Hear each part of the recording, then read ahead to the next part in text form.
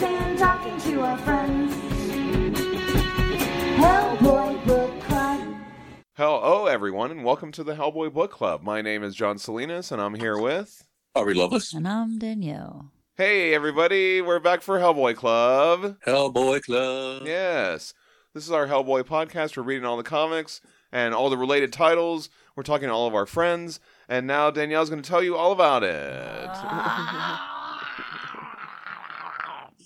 I'll never tell you all about it. Oh, no. We're going to read something. We're going to read it, and we're going to talk about it, and you're going to read it also, and you're going to listen to us talking about what we read, and then you're going to talk about what we talked about.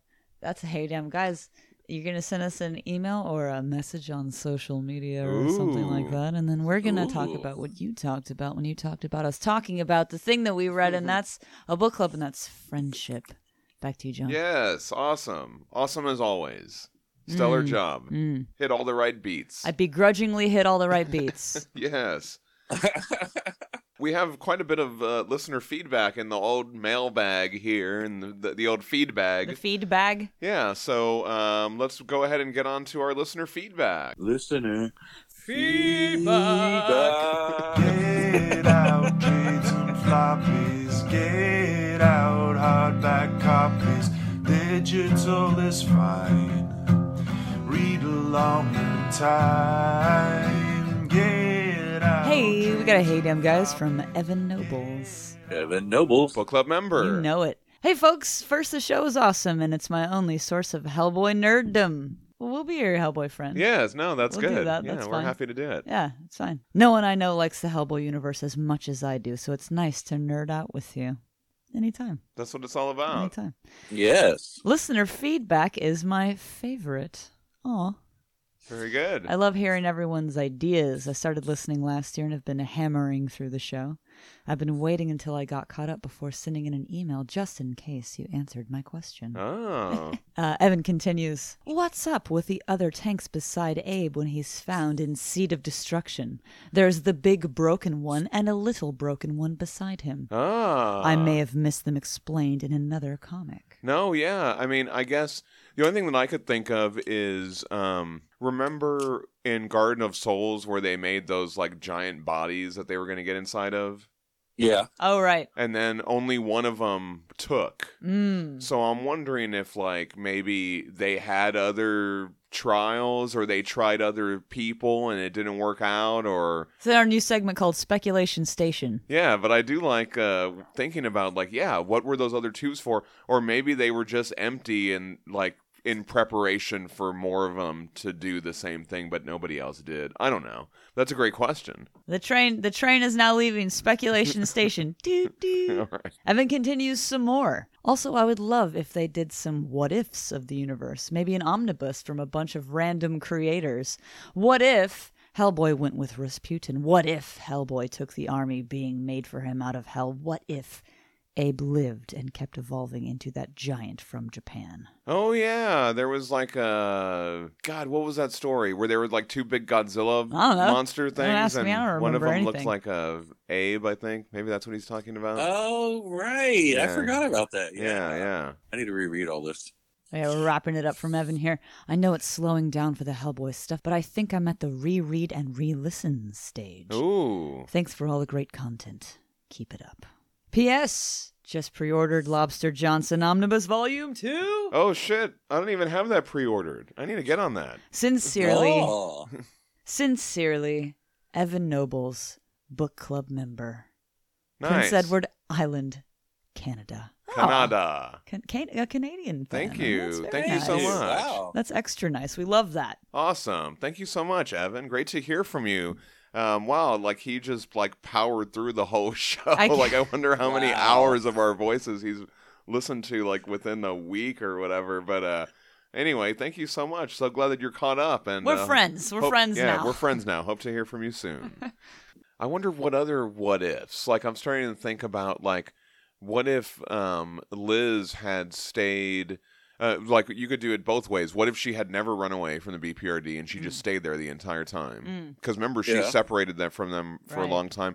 Or what if she stayed in Agartha and she never went back to the BPRD, and she just became one of those shaman people and learned all she could about the secret fire. Right. You know, instead of coming back to the BPRD and being a chain-smoking wild person or whatever, yeah.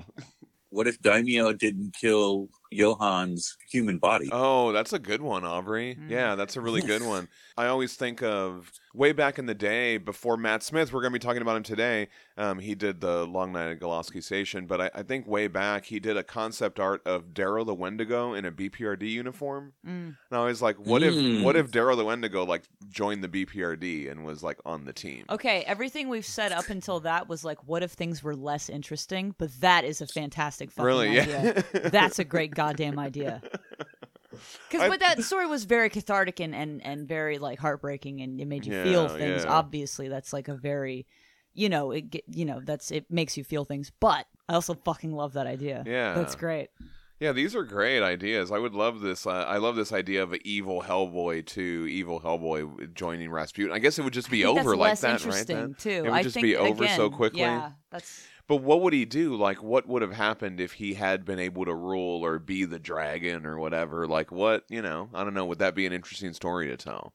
Yeah, I don't know. That'd be interesting. I don't know. What if Roger lived, and then how would Hellboy come back at the end? Because he wouldn't have Roger's body to come back in. Yeah. It's a lot, but that's a lot less catharsis, too. Yeah. What if Rasputin joins up with the BPRD, but then it turns out that he has to do Ragnarok anyway for some fucking reason? Okay. Yeah. I don't know. Like, That would be I'm trying to think interesting. of, like, what... What makes it more interesting than it already is? Yeah. Right. I don't know. I mean, I think you could make almost any concept interesting. True. Yeah. But it's... But a lot of this is like, oh, but this one... like, a lot of this is just us trying to spare ourselves from feeling things, which is not... I don't agree with that. I think that it should make you feel uncomfortable if it's worth anything.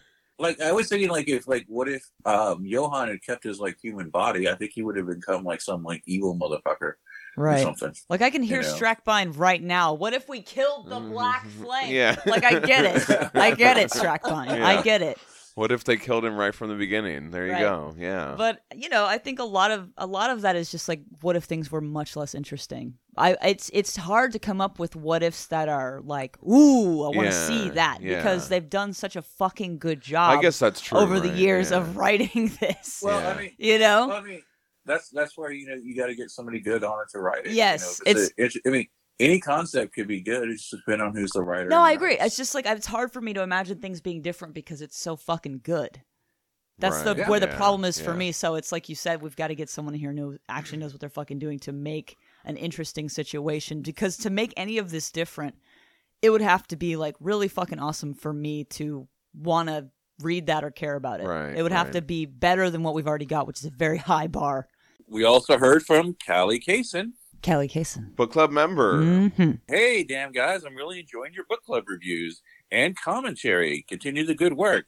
Today I was flipping through my Hellboy in Hell Artist Edition, and in the back are a few sketches not included in Hellboy in Hell. So there's the giant artist edition, and then they recently came out with an artisan edition, which is like a smaller version of the artist edition, and it's more affordable, and it's like paperback, right? In case you can't, nice. in case you can't find the artist edition, or you can't afford, that giant book, or you just don't want to have this giant book. That's the whole point of the artist edition, though, is that it's gigantic. Right. But maybe you just want like the sketchbooks sure. or the black and whites of course, and stuff that's like why that it has a different for name reference. So that's the artisan edition that just came out. It looks pretty cool. An artisanal sketchbook. There you go. Callie goes on to say, one of these is a concept piece of Hellboy, but the original art page has this 90s Marvel logo in the upper left-hand corner where you would usually see the Dark Horse or Legend logo. I have not researched anything, so I thought I'd throw it to John to see if he had done any research on the topic of Hellboy possibly being pitched at Marvel before he became a Dark Horse sensation. Anyway, thanks for the laughs and friendship, the Greasy Strangler. Oh, jeez. The Greasy Strangler. There's another fan right there for you. Mike talk about that in that that Drawing Monsters? Yeah. Yeah, the documentary. I think he did talk about that. He talked a little briefly. bit about the conception of Hellboy and how his wife was like, you should just do a thing. Right. And he was like, I will do a thing. I wonder if he did pitch it at Marvel. I'll have to go back and check that documentary again. I texted it to you, Aubrey. And you can see it here too, Danielle. Yeah. He's absolutely right. I never noticed that. Yeah. There's a Marvel Comics logo in the corner of the page. I wonder if he just had some extra lying around and he used that it to draw is- on it. That's a better idea. I think that's probably what happened. That's a great idea. There you go, Callie. I think we figured it out. I As bet, 'cause- someone with just a bunch of shit lying around all of the time in Yeah. the room where I Actually, do the art, it's probably just he had a big stack of that left over and he was like, this is the right size. I 100% agree with you. That's the first thing I thought of. He just had some extra stock laying around. I think that's probably what Yeah, happened. because he did a lot of stuff for Marvel, so you've got those pages, Yeah. and you're like, I'm trying to create my own thing. Let me just grab one of these that I got lying around. Absolutely. That's what happened. Because you don't want to Very throw it good. away. Yeah. Because it's perfectly good. It's why perfectly would you? usable. Yeah. Yeah. That's awesome. I love that you just figured that Just- you and Ari just figured that out. Very good. Yeah, I think that is the more likely I think response. that's Yeah. probably what happened. Thank you so much, Callie. That was really cool. Great detail there. We also got a Hey You Damn Guys from Spencer Stepniewski. Spencer Stepniewski. Book club member. Yes. That's right. Spencer said, "Hope all is well and that the new year is treating you right. I was so glad when I saw that you were revisiting Bones of Giants because that is a story I have such a weird relationship with. I've never read the prose work, but knew the story from your episodes on it, which I enjoyed a lot. I honestly haven't read any of the Christopher Golden prose books, and honestly probably won't, not because they're bad or anything, but my backlog of things to read is so long I can't justify it. And also, I would kind of prefer it to just be a comic, which is exactly what we got. This was such It's what if Hellboy was Thor? Yeah, there you go. This was such a tight and well-paced 4 issues, I have trouble seeing how it could have been a full novel. That and Matt Smith is quickly becoming a favorite Hellboy artist of It's mine. very good. Hellboy in Love is so good. We'll have to get to that one soon when it's collected. I have actually lived in Sweden for a year after high school as an exchange Awesome. student, and I have a Lucky. soft spot in my heart for Norse myth. So it's always fun to see the Hellboy universe spend some time on it. Of course, there is so much Norse myth-inspired aspects of the Mignolaverse lore, but whenever we get to see Hellboy actually engage with the myths proper, it's always a delight. That and I love me some Abe and Hellboy time. Yeah. I like that, yeah. Oh, yeah, me too. Bros. Being bros. There really is so little of it overall in the series, but the bond between them is so powerful that it's easy for the brain to fill in the gaps. Also, I can't remember if you guys mentioned it yet, but with all the video game talk that has been going on in the Book Club Members Comics podcast, I have to say I'm totally geeking out over the new Hellboy game that is coming out. Oh, okay. Yes. Oh, look, that looks awesome. I'm so excited for it. He says, I always thought... Hopefully, it's actually playable. I think it's going to be good. I think it's going to be good. I have high hopes for it. He says, I always thought a Witcher 3 style game would be great for Hellboy, where he explores a huge world with different stories to experience within it, but a roguelike sounds pretty awesome too. And it sounds like Mignola is involved pretty heavily with the production as well, so the hype is very, very high. Maybe they can make something a little better than the Science of Evil, which I actually kind of like, sue me. And Lance Reddick voicing Hellboy is a really interesting casting choice, and one I would have never have thought of, but seems kind of inspired. I just think of how tough yet professional he was in Fringe, while having all these moments of surprising warmth, and realize he's kind of perfect for the role. You guys keep on rocking. Spencer Stepniewski. Awesome. Thank you so much, Thank you. Spencer. Yeah. Yeah, I mean, I've only seen like the announcement trailer for the video game, but man, it should look fucking sweet. If you follow them on social media, Web of Weird, I think that's the name of the game. If you look that up on Twitter, they have a Twitter handle, and they share concept art from the game. So if you follow them there, you can see some more images to continue getting psyched over. Awesome. Thank you, Spencer. I have to get with you about how to finish the Science of Evil. Maybe you can make a walkthrough. I was about to say, what's for it feel me. like to love an unplayable game? That No. must be so lonely. Well, I was like, I was watching somebody on Twitter. Somebody on Twitter was playing through it, and they were posting Wow. about it, and they were saying like, How'd they do "Oh it? shit, Lobster Johnson is in this." And I was yeah, like, no, you said that last time and I we was talked like, about this "Fuck." game. I was like, "Fuck, I should buy it again." And You said that last time. I feel like it's just maybe a luck of the draw kind of the Yeah. thing, because for some people it's absolutely unplayable. I need and to for get some into people it, they yeah. seem like they're having a great time. I need so. to give it a time. I don't Yeah, know. another try. Regarding our Bones of Giants episode, we also heard from Jerry Turnbull. Jerry Turnbull. Book club member. Yeah, there were so many cool little details that I pointed out in that story, and Jerry found a couple more. Did he? So, Let's hear it. What are they? when they're walking through Sweden, one of the bars is named Bergting, and that's the artist. Peter Bergting is Oh. one of the artists for the Baltimore series. Lovely. On some of the future Baltimore books or the Outerverse books. I think maybe it's Joe Gollum or something like that. He said the helicopter pilot that drops off Hellboy and Abe is MacReady from John Carpenter's The Thing. Okay. Kurt Russell. Okay. That's Kurt Oh my Russell's God, character, yeah. That's great. I saw Jerry make that comment earlier in the picture, and I was like, "Oh shit, why didn't I catch did not that?" pick up on that. Yeah. And then Very good. we talked about how they made tribute to Walt and Louise Simonson as Valkyries and Asgardians. On the issue 4 cover, it's cut off by the logo, but if you see it without the trade dress, Christopher Golden is also in there as one of the Asgardians. Nice. So that's pretty Oh wow, cool. Yeah. nice. We also heard from Drew Campbell. Drew Campbell. Book club member. The Bones of Giant is one of my favorite Hellboy novels, and Matt Smith did an excellent job bringing it to life. I did feel like the pacing was a little rushed. I think 6 or 8 issues would have helped preserve the novel's pacing a little better. I do wonder about a couple of the changes that were made. For example, the novel takes place in 1999, but the comics in 1988. Oh, okay. Oh, wow. I didn't catch that. It might have messed up with the timeline of the Right. Maybe The it comics didn't timeline. it didn't line up with the comics timeline. That's a good point. Yeah. And you were correct. The novel specifically describes Prunella as having dark hair, and that's how Mignola drew her. The changes don't fundamentally alter anything about the story, but I'm really curious to what the reasons were. Yes. So, and he did link a picture of Pernilla, the sketch from the book, and she does have dark hair. I knew that I wasn't making that up. Anyway, okay. We got a Hey You Damn Guys from Hayden Orr. Hayden Orr. Book club member. Great episode, you damn guys. It's weird how often an undead / corpse version of Thor pops up, especially in comics. You've got this version for the Mignolaverse. You've got Walt Simonson's version, who's a walking corpse without a lower jaw.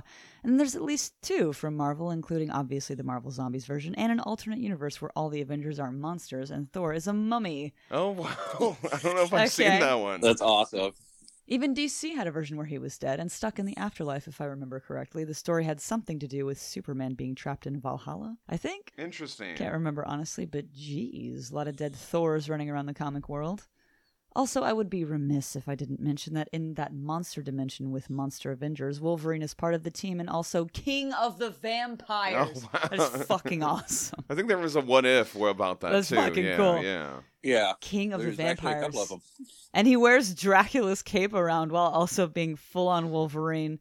It's unrelated to my point, but I know you guys will appreciate a caped vampire man who is also Wolverine. Yes. Wolverine is a Dracula. Yeah. Fantastic. He's got like the costume for it, like the King of the the fins vampires. or whatever, That's the hair fantastic. fins. I got to see that. Yeah. I got to look for that. That's fantastic. Yes, thank you for letting me know. I feel like some part of me might have already known that. Right, Maybe I'm yeah. having deja vu Yeah, of some yeah. kind. Maybe I'm having deja vu about Wolverine being king of the vampires and wearing Dracula's cape. And in response to Drew's comments on Bones of Giants, Hayden also had this to say. I love this adaptation, but I agree that it could have maybe used at least one more issue to help the pacing a bit. But for 4 issues condensing a whole book, it's still great. Honestly, I wouldn't mind another miniseries revisiting some of the Norse mythology stuff again. Very cool. Yes. Oh, Awesome. yeah. Thank you, Hayden. Definitely got to check out that Monster Avengers universe. I've never looked at that stuff. I want to see that now. I want to see Thor as a mummy. We also heard from Mark Tweedale. Mark Tweedale. Book club member! Yes, regarding Bones of Giants, he says, I love how much there is in a Matt Smith comic to look at. He's just so damn readable. All those little details that we pointed Oh, yeah, out. definitely. And we also heard from Barbarian Lord. Barbarian Lord. Book club member. Yeah, that's Matt Smith. Oh, shit. Really? Yeah, he said, I had so much fun on this. Yeah, Oh, so wow. very cool. Yeah, very cool to hear from Matt Smith. Thank you so much. Thank you, Matt Smith. We also heard from Thaddeus Papke. Thaddeus Papke. Book club member. Yes, he said, I just listened to this episode. I was so excited when I learned that they were doing an adaptation of this novel. I've been a big mythology fan since I was a child, and seeing Hellboy wielding Mjolnir on the cover made it an instant buy for me back when I was first getting introduced to the character.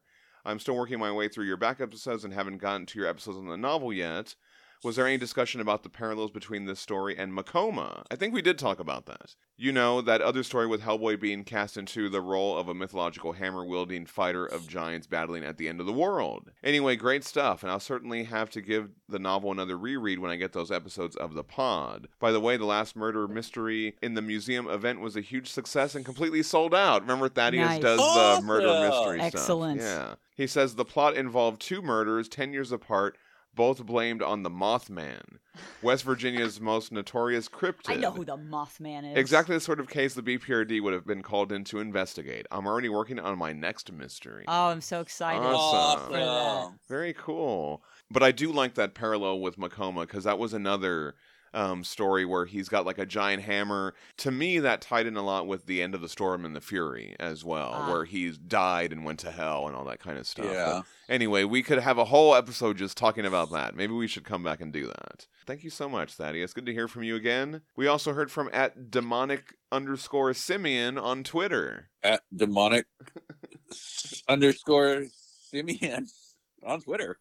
Book club member. Yes. They said, I was reading Hellboy in the BPRD 1954 Black Sun, and Hellboy's reaction to the idea of a flying saucer crashing in New Mexico made me think he was flashing back to Midnight Cowboy from the Hellboy Weird Tales. So in the Hellboy Weird Tales, Midnight Cowboy, he's a little boy and they encounter aliens, and then the alien goo turns his dog into a monster dog and all that stuff. Oh, yeah. I remember that one. So maybe he saw the flying saucer and he remembered that from being a little kid. But I also hate to be that guy, actually, but I think, like, Midnight Cowboy's not supposed to be canon. Like, the Weird Tales are not canon. Right. So it's kind of like, did that really happen or not? Either way, great parallel. Demonic Simeon, thank you so much for pointing that out. That was a ton of feedback right there, guys. Thank you so much. And now we're going to go on to our book club episode for the week. And this week we're reading some Hellboy and the BPRD short stories. And we're starting off with Long Night at Goloski Station. I really love this story. This is one of my favorites. This is written by Mignola, art by Matt Smith, who we just enjoyed on the Hellboy Bones of Giants episodes, colors by Dave Stewart, and letters by Clem Robbins.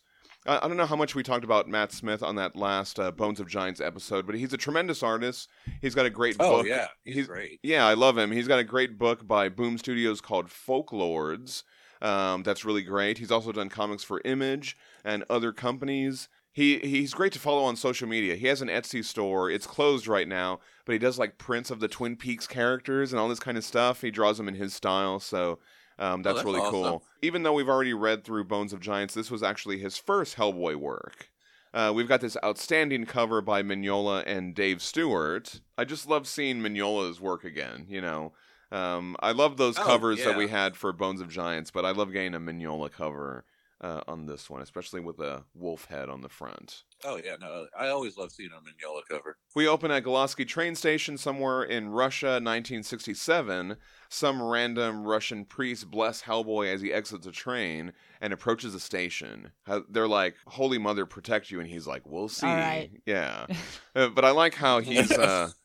I love that look where he's like, we'll see, as he walks out. Like, already I'm just like, Matt Smith is just killing it on Hellboy. Oh, yeah. Right. Outside the station, he sees a man sitting on the bench outside with a It is rifle. too cold Right. to be outside on a bench. No gloves No, on his nothing, hands. yeah. No hat on his head. No scarf. Are you kidding me? Yeah. The That should ears already alone. be I can't. that should already be yeah. a tell, right? Give me a break. No. Well, I mean, some people go like, swimming in the ice water, so... Yeah, Sure, right. Covered up. you can't stay, but they immediately go into like a hot spa afterwards. Right, You or don't stay something. out there. Yeah, yeah. There's no way he's just sitting out there. So Hellboy sees this guy and he thinks it's the professor that he's looking for, on Chukov. That's the guy that he's looking for. But the man on the bench, we will learn his name is Yad Tovich. He tells Hellboy that he was a fool for coming here. So I'm guessing... You're a fool for coming here and looking for Anshikov, he says. Yes. So I'm guessing you're not Anshikov, Hellboy says. No, but I have his head here in this bag, Yad Jeez. responds. It's been an hour. All right. He should look human again by now, Yad says as he pulls out the head of a wolf. Oh well, sometimes it's different. Very. Very just. I love the beginning of Just it just starts off. This story Yeah. just kicks off, and I love this guy, Yad, already. He's so cool. He's like, yeah, sometimes it's, He's so blasé. He's Yeah. so like nonchalant about it. It's really good. We learned this Professor Anshikov worked for the BPRD. Yad had figured that Anshikov sold his soul to the devil so he could change into a wolf, and he was luring Hellboy to kill him. Why is it always a devil with these people? I know, right? All right. Turns out returning to Russia so soon after shooting out the Baba Yaga's eye has made Hellboy quite the target to people of this sort, Yad tells him. So a couple of things. Hellboy has already fought a giant wolf in 1956. He fought the giant true. for the King Vold wolf. Yeah. Right, okay. And then in 1994 he's going to fight another giant wolf and the Wolves of St. August. And this is also not the last time that a member of the BPRD would turn themselves into a giant monster and kill a bunch of people. That is true. That is true. That's true. That's very true. Some of the things that this made me think about. Anyway, we get a great recreation of that short story, The Baba Yaga. It looks really funny from by this Matt angle, Smith though. and Dave Stewart. It does look funny from this angle. She's just like, get out of it. And he's just like, eh. It's just like, he's like wiggling. on Right, it. It's yeah. just like, it looks like it's moving.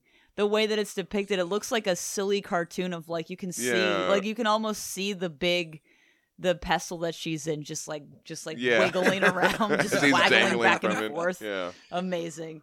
She looks like she's just annoyed at him. Right. Like, get out of it. So this short story in the chronology it only takes place 3 years prior to these events. So it had just happened. Okay. And it's been recreated a couple of times. I'll have to see if I can put together Oh, yeah, a bunch of the do that. Yeah, because I know well, obviously there's the original Mignola, but there's some other people who have done it since. Put together a thing. Compilation. Yeah, There you go. a compilation, exactly. Anyway, Yad tells Hellboy that he should have killed her.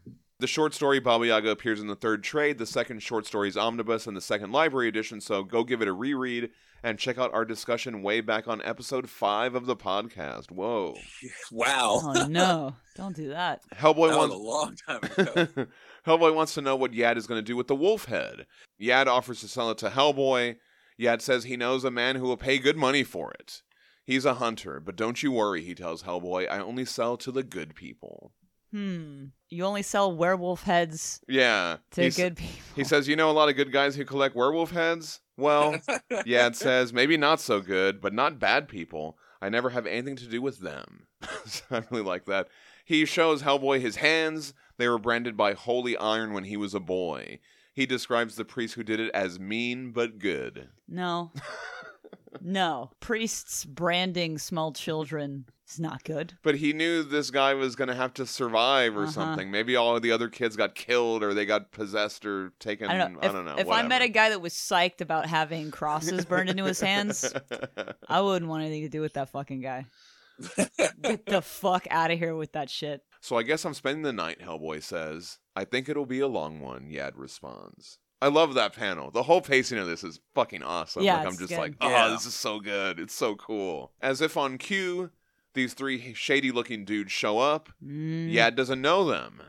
I like that moment where they whisper to each other. Like they're instantly friends now. You know what I mean? At Yeah. first it was kind of like, I what's don't know going to about this happen guy, here? yeah. You know? But now they're Yeah. like, they're whispering to each other like they're on the same side. I really like that moment. So these 2 guys look like gray zombies with yellow eyes, and then there's this one kind of shorter guy in the middle. But he looks like normal, but obviously like sinister, right? Also, I don't know. His eyes look like he's kind of bugged out, like he's on cocaine or something. right? Well, and Yad's hand burns him when he shakes his hand. You see that? And then he pulls his hand back. So that's also letting us know that he's got some sort of evil something, right? So they know something's up, but they try to play it cool. Yad brings them into the station and tells them there's a bottle of vodka in there for them. Hellboy says, "How you doing?" I like that. That's all he says to this guy. Anyway. But Hellboy and Yad stay outside. Once they're alone, what do you think, Hellboy asks. The 2 are demons dressed in human skins. I also Yad like how the responds. bottle of vodka is in there somewhere. Right, He yeah. doesn't remember where he put It's it. somewhere in there. It's yeah. somewhere in there. Yeah, just keep looking. You'll find it. The little guy's the boss, Hellboy says. A warlock, and the other 2 his slaves. He will be the one, Yad responds. Yad says they should wait until night when they're stronger, which seems counterintuitive to Hellboy. But Yad assures him that they'll have the advantage if they wait for them to attack. So they get their gear together. I like this scene too. They're like taking stock. Oh yeah, of what I was they like, have. oh, like the thing. What Yeah. is that? The one that you used to take out the Baba Yaga? Like he's kind of interested in it. I think Right, that's- yeah. I think that's fun. He's like, same model, different gun. I tend to lose them. Yeah. We talked about the trench coat department last time. This is probably the same guy, right? Yeah. Ordering all these guns.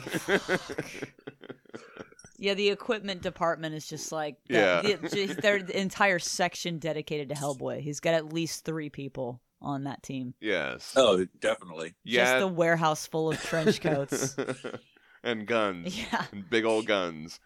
Yad also gives Hellboy the silver buttons from Bishop Zarini. Okay, these were one of the skeleton crew relics. You have a thing over Yes, here I that looks have like one over that. here. As soon as Yeah. I saw it, I was like, we have this. We saw Hellboy use one of these in the Chapel of Moloch. This is we discussed this story in episode 10 of the podcast. It's in the volume 10 trade. The second short story is Omnibus and the 4th library edition, so go check that one out too. There's a hilarious panel when they in the Chapel of Moloch when they reveal this.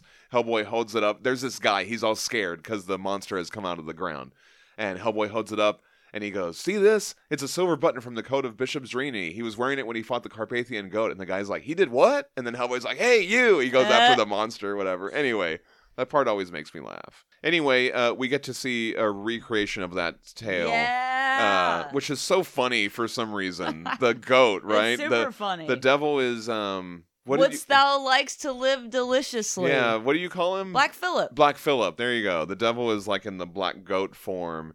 And the Bishop Zrini is like slapping him or whatever with that stick, and he's like, yeah! There's like the exclamation point. Oh, he's having a bad time. It's very funny for some reason. It's very comical, even though it's like the devil or whatever.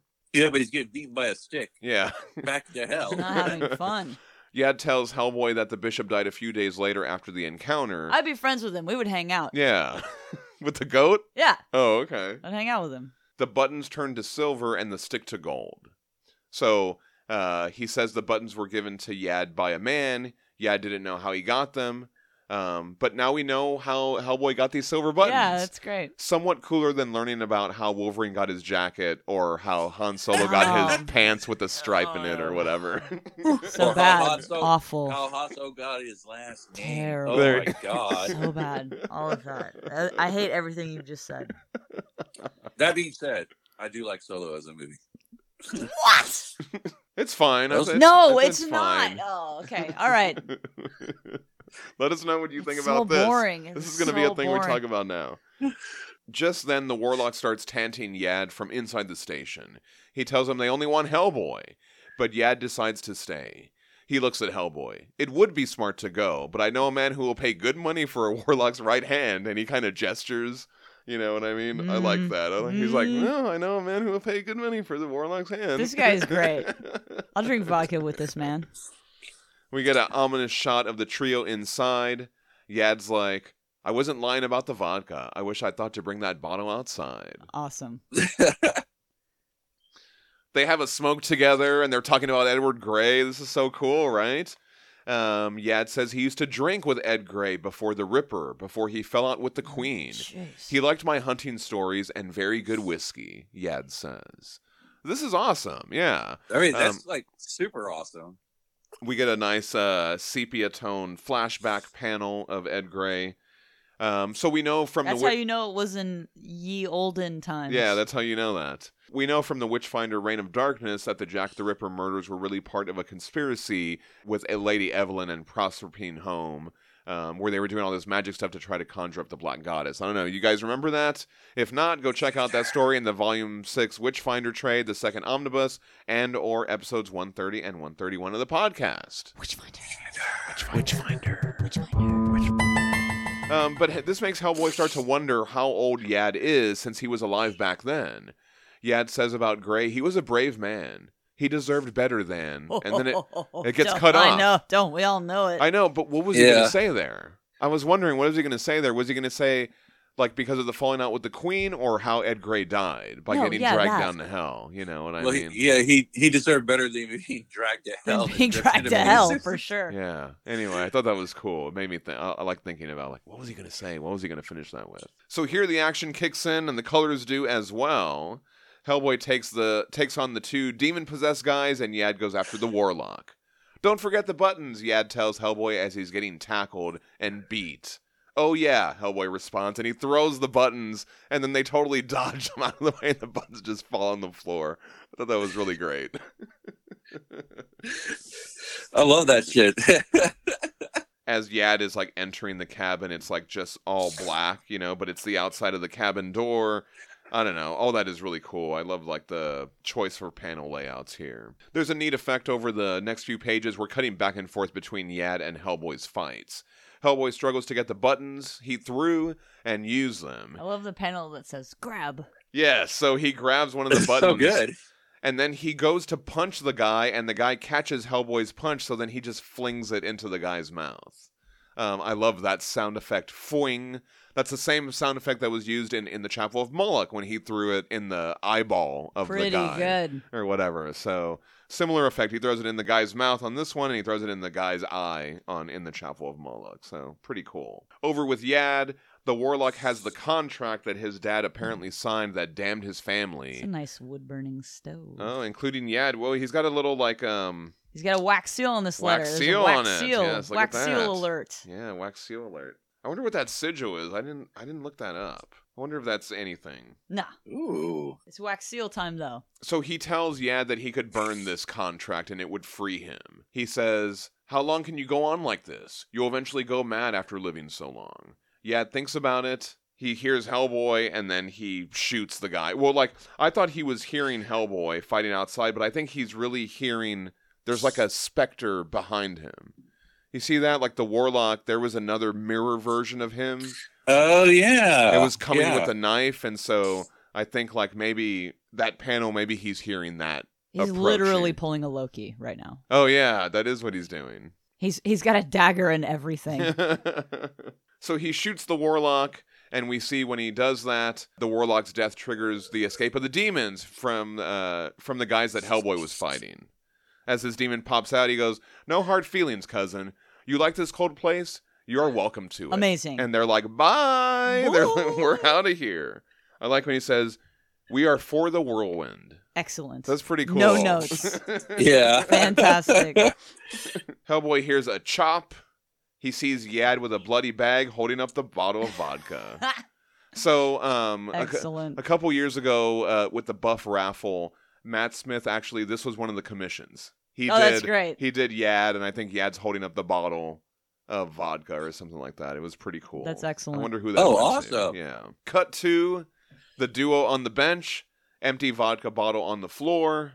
"Well, that was all right," Hellboy says. "Yes, it was," Yad responds. Hellboy asks for Yad's life story, but Yad says there is none. He hunts werewolves for money. And that's it. Back at the BPRD headquarters, we see the Falling Water building. You know, we've been talking about Lego a lot on the Book Club member comics a lot.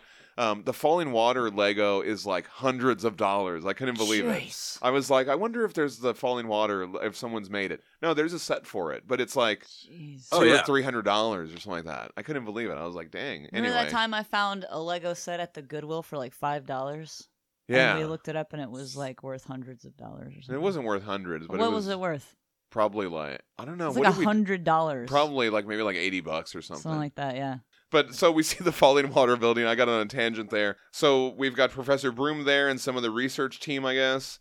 I'm not sure who all these people are, but they couldn't find any mention of Yad Tovich. But they did find an Igor Tovich. Well-known story, maybe mid-17th century, this woman says. He was a hunter mauled by a wolf. He survived, but was convinced that he was cursed and that he would eventually become a wolf himself. So to escape the curse, he sold the souls of his wife and children to the devil.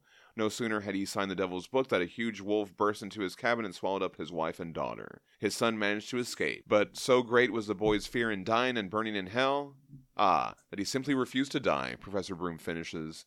Thank you, Dr. Saunders. A tall tale, let's hope, for what a terrible thing should it be true. The end. Right? So the little boy is Yad. Right. Oh, yeah, definitely. Man, I love this story. I thought it was so cool. I love Yad Tovich. I thought he was such a great character for being just like a regular dude. You know what I mean? Like just being some guy. I thought it was a great story. I love that. But he's growing older. What do you mean? So he was a boy when that happened. Yeah, a he, young boy. I think he's probably like it's slowed. His Yeah. aging process is slowed. Like Okay. Wolverine gets older, Right. but it's just So he like- will eventually die. possibly, yeah. Like probably when he just gets sick of it. I mean, He'll be like, all right, I'm out of here. because that Warlock was like, oh, after you get so old, you're just going to be a mad, Right. whatever. So I imagine like you just get more and more withered and Well, he'll probably take care of that. He knows. Yeah. He seems like a very no nonsense seems like kind a of very a person. He'll be no-nothing. like, all right, I'm out of here. Right? yeah, but I love that story. What'd you guys think of that? Yeah. Long good. night. Okay. Oh, that was fun. I mean, I like seeing the character, and I like finding out that he's like from the 1700s. I mean, that's kind of just like wild to think about. Let's see him. Let's see him and Ed Gray hanging out doing something. Yeah, You know I what mean, that's immediately what I thought. I Oh, was like, yeah, let's some see their adventures. adventures together. The Adventures Uh, of Yad and Ed Gray. But then I started wondering. So apparently, his dad signed a contract with the devil, and then his sister and mother are burning in hell. But now that the devil is dead and pandemonium has fallen, can he go ahead and die now? I mean, I'm sure everybody's dead now, right? Yeah, I mean, everybody's dead. Liz burned the Everybody's whole earth, dead yeah. or oh they're no, I Abes. meant before that. Like there was a period before. Oh right, but when just Satan's dead, maybe. Yeah. Maybe, don't yeah. know. He's got a little bit of a period in there. Maybe he just dies of natural causes or something. All right. Our next story is Her Fatal Hour. This one's written by Mignola and art by Ternan Trevelyan, colors by Dave Stewart and letters by Clem Robbins. Trevelyan, I think this is our first time talking about him on the podcast. He's an artist from the UK. He's done comics called Absalom for 2000 AD. I have a cool story about him, really quick, relating to this cover for Her Fatal Hour. So he was selling prints of this cover on Facebook, and they were limited, and he was like, hey, I'll throw in a sketch for every print that you buy. And so I was nice. like, I love a sketch, so, and I love his art, so I was all over that.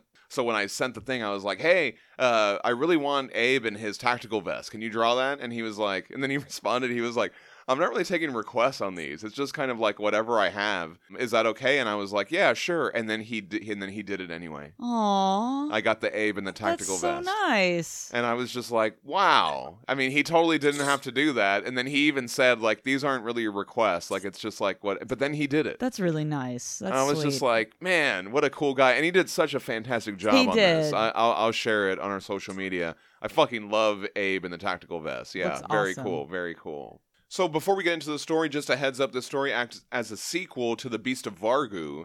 Check out the trade Hellboy and the BPRD, The Beast of Vargu and others, and then listen to episode 122 of the show. We open in the BPRD headquarters in 1979.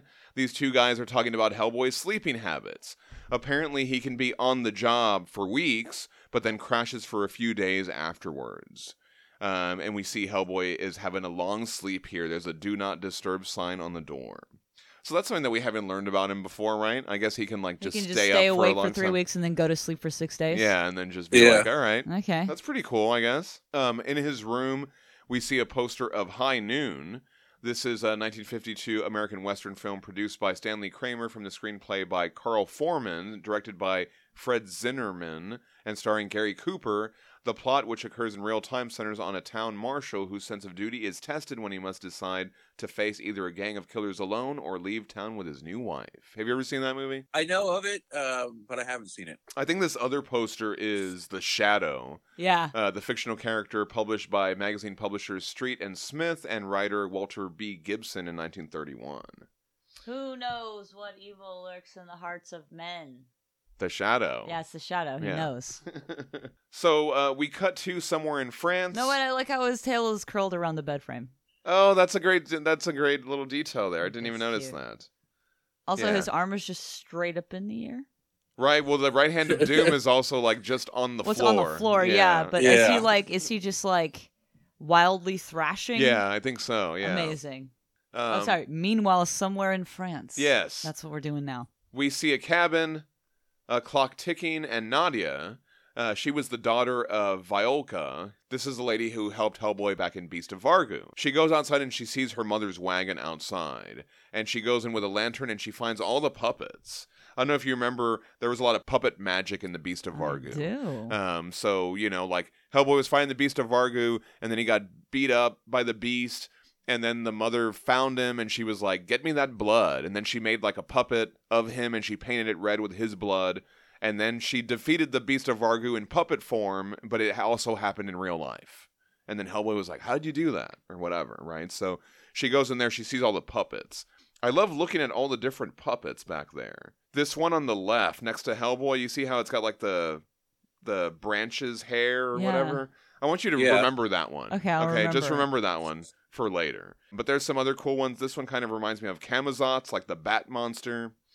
There's a skull one in the back, so I like all these. Yeah, these I was good. looking for the Vampire of Prague. He should have put a vampire, but there's a bat. You see there's a bat one? Yeah, that's the one. Maybe that's the Vampire of Prague. But anyway, nice little Easter egg. So Nadia, she pins some sort of parchment with a drawing on it or some sort of sigils drawn on it to Hellboy. And then that makes the connection, right? It kind of looks like a stick figure surrounded by trees. Right. In the middle of a tree, yeah. Oh, that's him in the puppet, I guess. Because the puppet's wood or something like that. Anyway, that's like transferring the power. Anyway, I love that. We get some flashbacks to the Beast of Vargu. While Hellboy thrashes around in bed, Nadia says about her mother, you owe her for that. A life for a life, but she's dead, so I say you owe that debt to me. And so somehow she conjures Hellboy to her, right? That's kind of the same thing that happened in The Beast of Vargu. So Hellboy shows up. I love the art style by Trevelyan. You know what I mean? I don't know if we've talked about it, but, you know, he's kind of got like that Mignola-esque kind of like blocky style, but it's just so much more. There's something that's almost like exaggerated about it, like exaggerated about the proportions of the people and of their faces and stuff like that. But I really like it. It's very appealing. Like Nadia's hair in this bottom panel. Like I just love all the work that he does there. And Hellboy's totally naked too, right? I think it's awesome. He's like, you got an extra pair of pants in there? She goes, I'll see what I can do. We cut to Hellboy. He's in like a little robe. You see that? Excellent. So awesome. That's awesome. I want to find a robe for one of my Hellboy toys. That would be great. That'd be awesome. So Nadia, she talks about St. George's Day. She mentions that briefly. It's the feast day of St. George, celebrated by Christian churches, countries, and cities of which he is a patron saint. It's generally celebrated on April 23rd. So we see that celebration here. At the festival, Nadia meets her uncle Yorgi and his hot AF friend, Furco. Okay, casting corner. Casting corner. You got somebody? I absolutely do. Tell me. Oh, you can't remember his name. No, wait. Wait. What movie is he in and who is he married to? No. He was in that movie with the guy. Let me finish this little part while you're doing that. Okay, you do that. So Nadia instantly falls for this guy, but her mom says that since he's a friend of her uncle, he's most likely made of straw or dug up from the ground like a root. They plan to marry, but the mom says never. And after she says never in front of Furco, the next day a black dog crossed their path and the mom fell, never spoke again, and then died 3 days later. It's not the dog's fault. It just sounds like a coincidence to me. Well, I think the dog is him. Oh, okay. Or I think we're going to see. He did it. He's got some sort of black magic. I was about to with say, that him, seems very non sequitur. Look at that dog. That's not look at it's got red eyes. That's not a real dog. Poor dog has red eyes. He can't help it. Oh, poor baby. Okay, casting corner. Okay. Remy Malek. Oh, Remy Malek. There you go. Oh, okay. That's Remy Malek. He'd be good. I like a Remy Malek. Yeah, like a Remied Malek. So we cut to her wake, Violka's. She's got the coins on the eyes. I thought that was a nice little detail, right? She's got the brass coins on the eyes. We've talked about that before. Right. And so at the wake, Nadia's there mourning her mom. There's like a violin player and all this stuff. It's very beautifully illustrated. And this dude shows up and he's like, "Hey, now she's dead, and we can get married." Jeez. So the mom wakes from the dead to still denounce the marriage and go after this guy. And I guess she doesn't realize that she's dead because she's like, "Over my dead body." And he's like, "That's the thing, mother, you are dead." And then she's like, "Ah!" So it's like, did she not realize that she was dead or something like that? So here we reveal that Furco is starting to transform. He's like some sort of devil, right, or monster. But doesn't he look just like that puppet that I told you to look at earlier? Oh, yeah, it looks like that puppet. Right. Oh, yeah. Yeah. I like how the guy in the background of this is like, I'm fucking out of here. Oh, right. The There's musician the violin with the player. instrument, The yeah. violin player. Yeah. I am out of here. What a funny detail. I didn't notice that. There's this idea, and I guess we're gonna get to it. That he's put a curse on her, and then so that puppet is in the wagon Yeah. because that's part of the curse, right? Or is that like a sign that he's still there? I don't know. I just thought that was interesting that It's good. the puppet looks like this. Anyway, this guy Furco, he says, 10 years for the worms, mother, and when you are dry bones, I will come for her. Nadia, wherever you run, 10 years when the clock strikes 12. Oh, so I wanted to talk about this trope for a little bit. You know, like, after this much time, this is going to happen. Sure. Like Sleeping Beauty, right? Is that Sleeping Beauty? Oh, is that Sleeping Beauty? Right, because doesn't she come at the beginning and she says, but when she turns Oh, 16 sure, years sure. or whatever, is that Sleeping Beauty? Yeah, she'll prick I her guess. finger on the spinning wheel, and then she'll fall asleep. Yeah, there you go. It makes me think of that. What other ones? I thought there was another Hellboy one, too, where it was like, oh, something's going to get me because time is up. I don't know, You're but now asking me to remember something specific? Do you remember any other stories where that's a trope? Yeah, I mean, it's like a common, like, I sold my soul to the devil, and I got, like, 10 years to be a famous musician, and now he's coming for my soul kind of trope. Yeah, yeah. Okay. But like what? From what? It happened a lot in Supernatural. Okay. The Legend of Robert Johnson, he supposedly sold his soul at the crossroads to become an amazing player. Oh, okay. There was that movie, the third one movie in the Oh God series, Oh God, You Devil, where the main character sells his soul to the devil who looks like George Burns. Oh, George Burns. Oh my God. Yeah. Anyway, I was just thinking about that. That's a popular trope, I guess. Listeners, let us know what other good examples of that there are. There's a shorter version of that, I think, Cinderella, right? She's like midnight.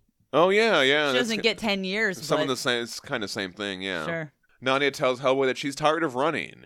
Well, I love what Hellboy says is, I get it, but if you were looking to hide, why'd you bring your mother's wagon? She's like, I didn't. It followed me. I hate it when that happens. And her 10 years are up tonight. Well, so I was wondering, is one of the puppets driving the wagon? Yeah, absolutely. Like at night, like one of the Yes. puppets is coming alive and driving the wagon, or maybe it's 100%. him. Maybe it's him. I just put it together. He's one of the puppets, Yeah. and he's driving it. Yeah. Man, I love this. I love this book club, you guys. Anyway, the clock strikes midnight. I love all the pacing on this page. She's looking at the clock. We see the hands of it. We cut to the outside. And then it's like all spooky. And she's like, you'll help, won't you? You won't let him. Hey, he probably won't even. Nadia. Crap. He's like, crap. Oh, no. He's got an axe there ready. So Furco, he comes in through the chimney. He comes in all like Mr. Fantastic style, He right? sure Or whatever. does. It's kind of like Yeah. he has to like squeeze him through. It kind of reminds me of what's the X-Files? Oh, Tombs. Tombs. There you go. Tombs does that, right? Hey, good job. You remembered something. Listen. He and Hellboy have at it. Hellboy chops him with the axe. There's some great one-liners. I like when Hellboy says, "Learn to take no for an answer, pal." That's a good one, right? What do you think about that? So in the middle of the battle, we cut to the BPRD. Agents hear Hellboy having a bad nightmare in there. And this one guy really wants to check on him, but the wiser one says, "Believe me, if you'd seen half the stuff he's seen, you'd be having nightmares too." And good thing they didn't check on him, because if they did, he would be a puppet in there or whatever, right? There's a freaking puppet in the bed. Like, what would happen? Yeah. Jeez. The monster smashes Hellboy through a wall outside, and outside Hellboy sees the ghost of Violka. "Save her," she says.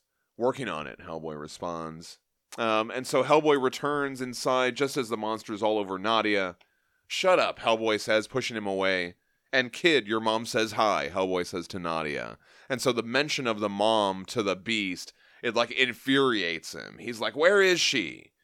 And so there's it opens them up to have the cool action beat. So I really like this action beat. I thought it was cool. So Nadia chops him with the axe, and then he turns around to yell at her. And when he turns around, the axe is still sticking in him. So Hellboy pulls the axe out of him and then chops his head off. I thought that Awesome. was really cool. Pretty good. That was pretty cool. So good. Because I was like, I looked at it the first time. I was like, how did the axe get from Nadia to Hellboy? But it was still in him.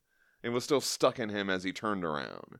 So the head falls to the ground, and Hellboy's like, "Damn, I couldn't think of anything clever to say." She's like, oh my God, you did it. I'm free. I'm really free. Yeah, that just worked out. And then Hellboy collapses. He turns back into a puppet. Incredible. And then he wakes up in his bed and he's like, son of a. We get some nice little shots there. We see the puppet with the little paper coming off of it. We see Nadia chilling. Now she's relaxed. Now she's free in her little home. Amazing. In the outside of the cabin. And there's that corpse that's still in there. I know, right? Pretty good. Pretty good. Oh, she's got a little bottle there. She's enjoying some sort of spirits. Awesome. Yeah, I love that. What a great little story from Trevelyan. I love his art so much. There's just the detail that he puts into the characters' faces in Hellboy. From the same issue, we have the next story. It's called The Sending. Same creative team on this one as Her Fatal Hour. We open somewhere in England, and this woman, Miss Bell, is with Hellboy and Harry Middleton. Harry Middleton, Professor Broom's old friend. So he's there hanging out with Hellboy. He gets to be like the little cute old man hanging around, right? He's got some great lines in this. Miss Bell has found her recently deceased uncle's library destroyed. She claims she saw a thin creature like a mummy wrapped up with just one arm one night. She felt like it was looking for something. So as they're talking, I like Harry Middleton's on the floor looking at the books. I wonder, now that so many are damaged, you might consider selling? Harry, not really the time, Hellboy says. I love that. Just being a little old man. Suddenly, Robert the butler enters to say that the uncle kept a secret library. Like, your uncle kept a second secret library. What the fuck are you doing with a secret library? Turns out there were some weird circumstances with the uncle's death. He had just come back from a trip where he seemed tired and nervous. Babe, a secret library. Yeah, I know, right? Maybe a secret library. I know, right? One. Let's make one. And also, the day before he died, he received a letter from Iceland, and it upset him so much that he burned it without reading it. Jeez. As Robert leads them to the secret library, Harry asks Hellboy if he has anything made of iron. Something pointed like a nail. And Hellboy's like, I actually do have some iron nails. So he gives one to Harry. I love how there's this one inset panel. He would absolutely have a little pouch full of iron nails. Oh, he would, sure. yeah. And I love this little panel where as he hands it to Harry, there's one little panel of him just handing it over. Gib. Inside the secret library, it's pretty cool. There's some neat little details. There's like some sort of mask on the bookshelf. I was trying to determine if this is a real painting or not. I love this painting I couldn't so find much. it. I love this painting so much. I was really frustrated that I couldn't find great. it because I'm convinced it has to be a real painting. It's but awesome. I couldn't find it. It looks like some sort of like vampire lady or something. Roll good. Looks like she's got It's so wings. good. So, Like the secret library. on the table in the secret library is an old book that the uncle had just brought back from his trip, which was also from Iceland. And suddenly the one-armed mummy appears. Mine! Give it to me! Yes. Stolen, it says. So I like this because Robert's like, well, it might actually be stolen. I'm sorry to say, your uncle really was quite a terrible person. It's true, Miss Incredible. Bell says. Amazing. So I love this because Hellboy has to go and fight the monster, right? But Harry's just in the back reading this book, like checking out the book that they had brought It's like, back from the Iceland. Farnham Grimoire. Yeah. The actual spell book owned by Sarah Webb and the Washbrook sisters, The Witches of Farnham. And then we have a little footnote. Killed by Edward Grey in 1879. They were attempting to assassinate Queen Victoria. Yes. So this was depicted in the Witchfinder short story Murderous Intent. Witchfinder. It's collected in the first Witchfinder trade and the first omnibus, and we discussed it on episode 22 of the podcast. Lots of references on this episode. So Harry's like, we can't let the master of this monster have the book back. So we get Right Hand of Doom Boom number 53 as Hellboy pins the creature to the wall with his stone hand. And Harry's like, get that sheet off of him. So Hellboy pulls the robe off, and we see that the mummy is not one-armed, it's hiding its other arm. And Harry instructs Hellboy to grab the other arm. I'm trying. He's a wiggler, Hellboy says. That's awesome. I like how he says everything so nonchalantly, though, Yeah. this guy. He's like, can you get that shade off him? Yeah. As Hellboy does, we see we see one finger has a white tip. And so Harry comes over with the iron nail, and he sticks it in the finger, and poof, Jeez. the creature disappears. Holy crap, Hellboy says. Yes? Well, now that's how you do that, Harry says. And Amazing. we see the finger fall to the ground. These guys make a perfect team. It's really good, right? It's really good. They're both just so blasé about this. I like the animation, I guess, for lack of a better word, of the poof. Yes. It looks animated. Yeah, it really does. Really, you can see the Yeah. movement in there. You can see how it would be animated. Well, and it also feels like there's lighting coming from Hellboy, like the lighting from the... I mean, there's lighting coming from the poof on. and Yes, it's onto onto Hellboy. That's right. what I mean. Yeah, yes, yeah, for thank sure. you. Yeah. Come on, you. Party's over. All this is really great. Yeah, it's really good. Trevelyan's art style just lends so much to these characters. In the aftermath, they all have a spot of tea. Like you do. Like you do. Yeah, you got. I mean, you. Yeah. Look It's at their tea- little it's tea time. teacups. They have little roses on them. I Very just love cute. this picture of Harry as he's like holding his teacup up. He's got that big old smile on his face. Yeah. They got Oh, biscuits. so good. Fantastic. Harry tells Hellboy and Mrs. Bell it's called ascending, a kind of ghost very particular to Iceland. I'm not sure how it's done. Somehow a black magician will use a single bone to trap a spirit, give it a physical form, and use it as a slave. Its one weakness, of course, is that one original bone, and like so many supernatural creatures, he cannot bear the touch of iron. Well done, Mr. Middleton, Miss Bell says. It seems it was quite your day. She's right, Harry, Hellboy responds. It was all you this time. Nice job.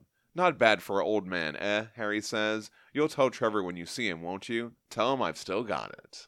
I thought that was really good. Hellboy's like, you bet I will. Yeah. Hellboy says that they'll take the book back to the BPRD, but he asks, you want to keep the finger?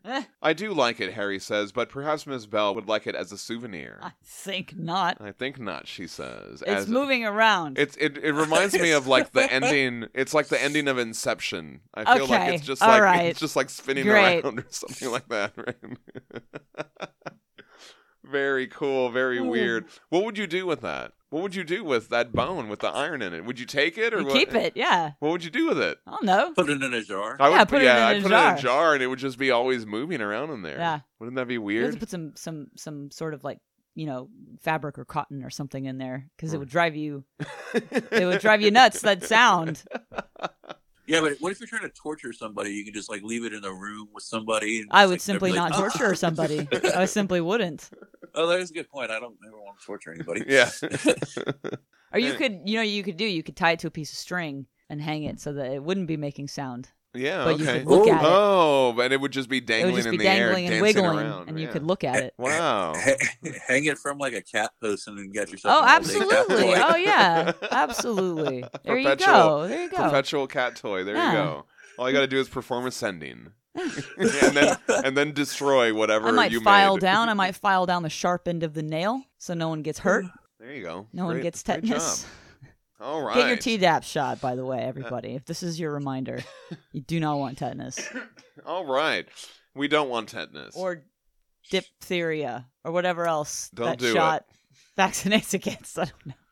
Our last story today is The Seven Wives Club. This issue is written by Mignola.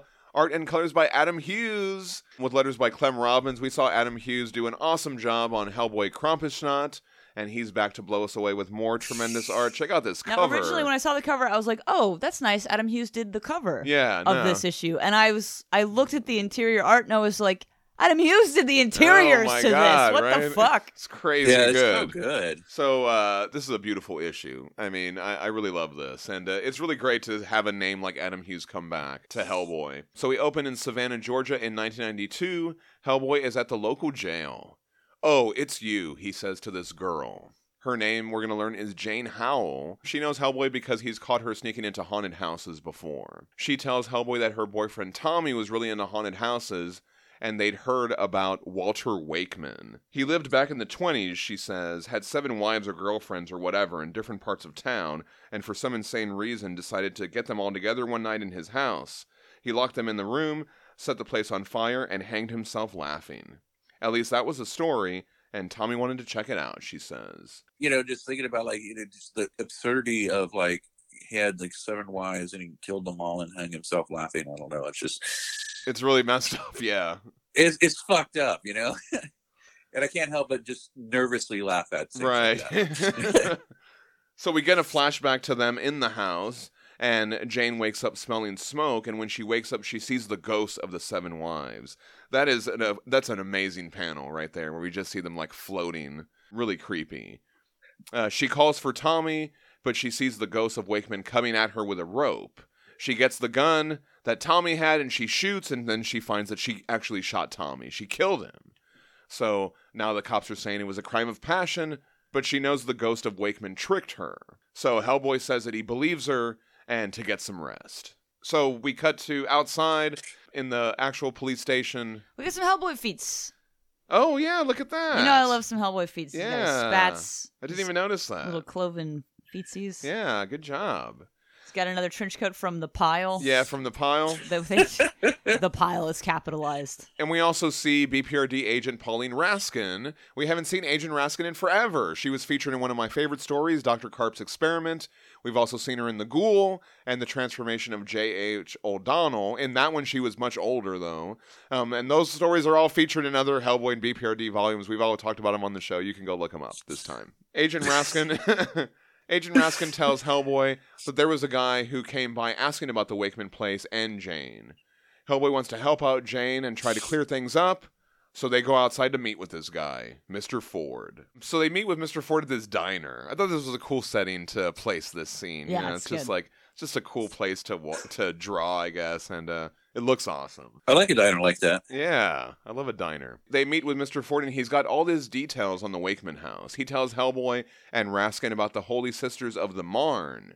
They were some Irish nurses who were at the Battle of Marne in World War I. This was a real battle. From an article on the BBC, in saving Paris from capture by pushing the Germans back. The First Battle of the Marne was a great strategic victory as it enabled the French to continue the war. However, the Germans succeeded in capturing part of the industrial northeast of France, a serious blow. Anyway, the Holy Sisters of the Marne ended up opening this school for lady doctors, as Mr. Ford says, and Mr. Ford's mom was one of those doctors. He tells Hellboy that she was there when the Wakeman murders happened, and she got to work on him. Work on him, Hellboy says. Cut him up, learn the anatomy, Ford responds. Right, Hellboy says, looking at the yearbook. Then, of course, she and her friend stole the body. Excuse me? Raskin asks. Sounds bad, I know, Ford says, but at least in the beginning, it was just a prank. There were 7 of them, so they found a room in the basement nobody knew about. They stashed Wakeman down there, and they used the place sort of like a clubhouse, called themselves the 7 Wives Club, after those ladies that got burned. I know. Creepy as hell, right? Mother only started talking about this stuff at the end, when she was sure she was dying. So we see them pull up to the house. It's all messed up and creepy, and Hellboy's like, nice. Nice. Inside, we get some incredible art by Hughes. I love all the details that he puts in here. So, Oh, yeah. look at this painting. I don't think this is a real painting, but I mean, just that amount of detail. So there's like these nurses. It's the Battle of the Marne, right? So the nurses are like the angels and the soldiers. I thought that was an incredible detail that they put in there. And I love this panel in the middle where they've got the 3 flashlights. So you see like the Right. 3 Yeah. silhouettes and all that kind of stuff. All that stuff is just beautiful. As they walk through the creepy house looking for the basement, Mr. Ford tells Hellboy and Raskin how all the nurses started having accidents. Falling downstairs, car crashes, getting crushed by a giant bookshelf like this person in the corner here. Jeez. The trio finally find the basement. And Mr. Ford hears something. There's like a green word bubble. Joey, you don't go in there. Mother? He asks. I love that expression on him when he's like, Mother? Right. Right? Raskin is like, you okay over there, Mr. Ford? Miss Raskin, Mr. Hellboy, maybe you two wouldn't mind going ahead without me. And Hellboy's like, what the? It's okay, Mr. Ford, Raskin says. Why don't you go back upstairs and wait for us? And Hellboy's like, what was that about? He's just a normal guy. He's scared. I love that line because, yes, Pretty good. they're used to all this stuff. Just a but regular civilian. just a regular person. I mean, yeah. But we get another panel with Mr. Ford, and there's another green word bubble. Get out, Joey. Go home, and we see the specter of his mom. What happened here? Mr. Ford says. Mother, what did you do?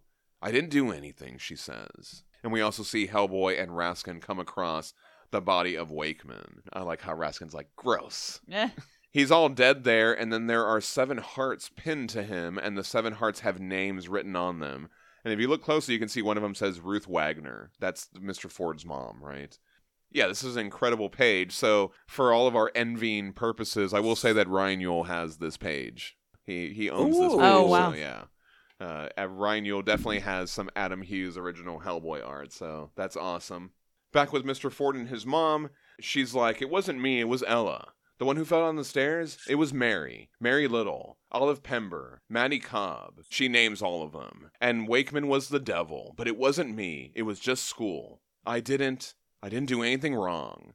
But as we're seeing, like, they're opening him up, and she's like sticking her hand inside and gain his blood or something, right? Something happened there that I think whatever binded them to him or whatever they were doing. So the ghost starts freaking out, and all of a sudden shit starts happening in the room. That's not good, Hellboy says. And so we see the 7 wives, the specters of them, flying around. Hellboy, Raskin says, hang on. Hellboy's like, it's just ghosts. Let's wait and see.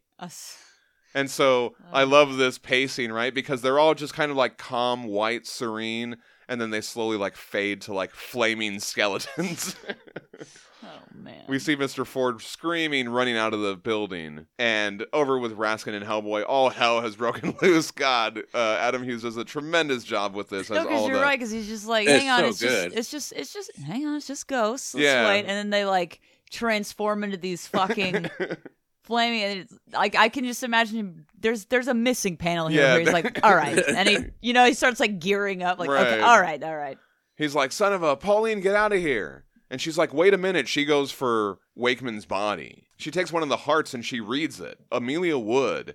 And when she does that, one of the flaming skeletons is like, that's my. Like, he's going to say, that's my name. Yeah. And then she rips it. And when she does, the skeleton's affected. So Hellboy's like, whatever you did, do it some more. And then we see the body of Wakeman. It's like, stop. It says it quietly. And then when we turn the page, it's like, Nate comes alive. Stop.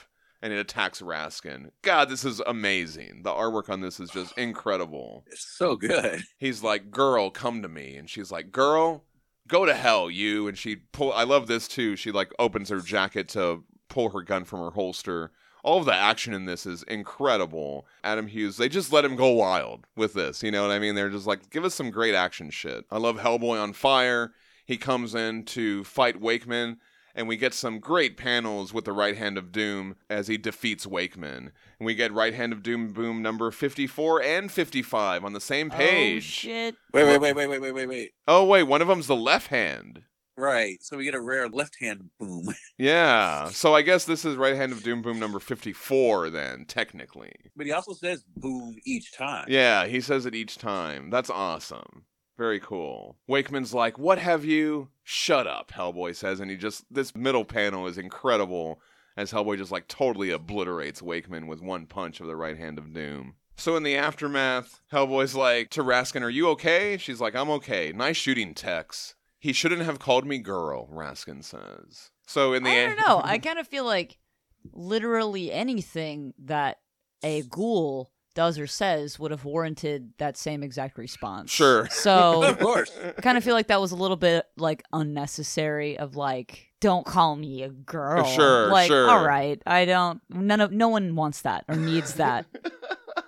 You could have left that out. I see. Okay. I feel like the same response would have been appropriate if he had just been like, "Blah," you know what I mean? Shoot him. Yeah. Just fucking shoot him.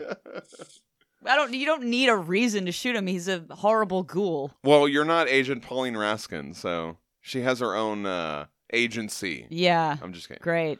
So in the aftermath, Raskin and Hellboy, I like how they chill out there afterwards. Like after all this shit happened, they're like, let's take a beat and just hang out here for a little bit. Trying to figure out what they were doing down there. I don't know, Hellboy says, and I'm pretty sure I don't want to. Well, yeah, without the haunting, it's a place with a great aesthetic. Sure, yeah. You know? I mean, how did they do it, Raskin asks? Did they somehow attach the ghosts of those poor women to him? With these, she holds up those hearts with the names on them. Or were they already attached to him even though he burned them alive? Or maybe because he burned them alive, Hellboy says. That's what I hate about ghosts. You never really know what the hell's going on. Raskin rips up the papers with the names on them. What do I always say, Hellboy says? Give me a werewolf or a mummy. They might put up a fight, but at least you usually know what they're about. Rest in peace, ladies. I hope, Raskin says, as she drops all the pieces from the ripped hearts. We also get a panel here that says, thanks to the BPRD testimony, Jane Howell was eventually cleared of all charges in the death of Tommy Niles. The end. Very cool. Something like that was going to happen to that guy eventually, though. He was just looking for trouble. Oh, the one who got shot. I'm going to go stay in a haunted house and I'm going to bring a gun. Like, okay. Oh, yeah. All right. Yeah. He shouldn't have had a gun with him. Yeah. What are you doing? You're going to go in a haunted house. Don't do that. What are you doing? Yeah. It's like she said, it was like macho bullshit. Yeah. Right. Yeah. Man, when I first started reading this, like when I first opened that page, I thought that girl was going to be Liz. I was like, oh, is that like young Liz getting in trouble? But right. no, it's someone. That's what I thought too. Yeah. You know. Yeah, but I love Adam Hughes doing Hellboy. I thought he did a great job on this. It was really cool. I mean, just really, the action was amazing. I think Ryan has another one of these pages. Maybe he has those Boom pages. I'm sure he'll share them. Check out our Facebook post. Ryan always shares what original art pages he has from these there. I do want to talk about the sketchbook section. So if we cut to page 135 of the digital trade we're looking at, we get some nice layouts of the Long Night at Goloski Station by Matt Smith. We also get some really cool concept sketches by Turner Trevelyan, like figuring out his Hellboy style. He's drawing him in the robe and stuff like that, which is really cool. I love this little sketch of him in the robe. Yeah. He's got that smile on his face. Really funny. I like it. It's short. Yeah, it's like a little, well, because it's her robe. Yeah. Right? You know? It's good. And then we get some of the pencils, the black and whites of Adam Hughes' work. I mean, it's a cute gag because it's her robe. He has to borrow her robe, and that's why it's funny. But also, men in super short robes. Yes, it's funny. Yeah. I like it. I just think it's great. I just think it's a great gag no matter what. Well, he's rocking that robe for He sure. is. Yeah, it's good. And I then kind of want to get a commission of him in that robe. I know, that's a great idea. You should. Man, that's a good one. Asking if there's pancakes. Yeah. For breakfast, you get it, he comes downstairs. He's in the robe. Oh, he's in the robe, yeah, because it's morning. Yeah. Because you put on a robe in the morning. Yeah, that's good. Yeah. I like that. On page 149 of the digital trade, we get the Mignola cover to Her Fatal Hour. That's great. I thought that was pretty cool. And the sending. Very good. And then we also get Mignola's cover to the Seven Wives Club. Okay. I like that as well. So, really awesome. Man, these were some great Hellboy stories. I love these short stories. What'd you guys think? Fun stuff. Oh, this was a lot of fun. It's always great to go back to just like some really cool, just like Hellboy investigating just a strange thing that's solved in one story kind of story. Yeah. Yeah, and I really like the character building, like Yad Tovich. I really want to see this guy again. I hope they do some more stuff with him. He is so cool. But I loved all the art in it. God, they've got such a great team, like, every time. So it was really a treat to go through these stories. I'm glad you guys enjoyed them. All right, so I'm excited to hear what you guys think about these Hellboy short stories. Let us know who you would cast as the hot guy in Her Fatal Hour. As the horrible monster. And then let us know in 10 years, you're going to turn into a pumpkin tropes that you know. Yeah. And now Aubrey's going to say all the things. All right, everybody, that was a lot of fun Hellboy stories. I want to hear your thoughts. You get send us at Hey You Damn Guys at Hellboy Book Club at gmail.com. Follow us on Facebook at Hellboy Book Club Podcast and on Instagram and Twitter at Hellboy Book Club. You can also find all of our resources on our Podbean website, our Facebook About section, and our link trees on Instagram and Twitter, if Twitter hasn't blown up yet. As always, a special thank you to Paul from Gardenharn for the listener feedback theme. Thank you, Paul. And thank you, Only Beast, for your theme. You're welcome. Yes.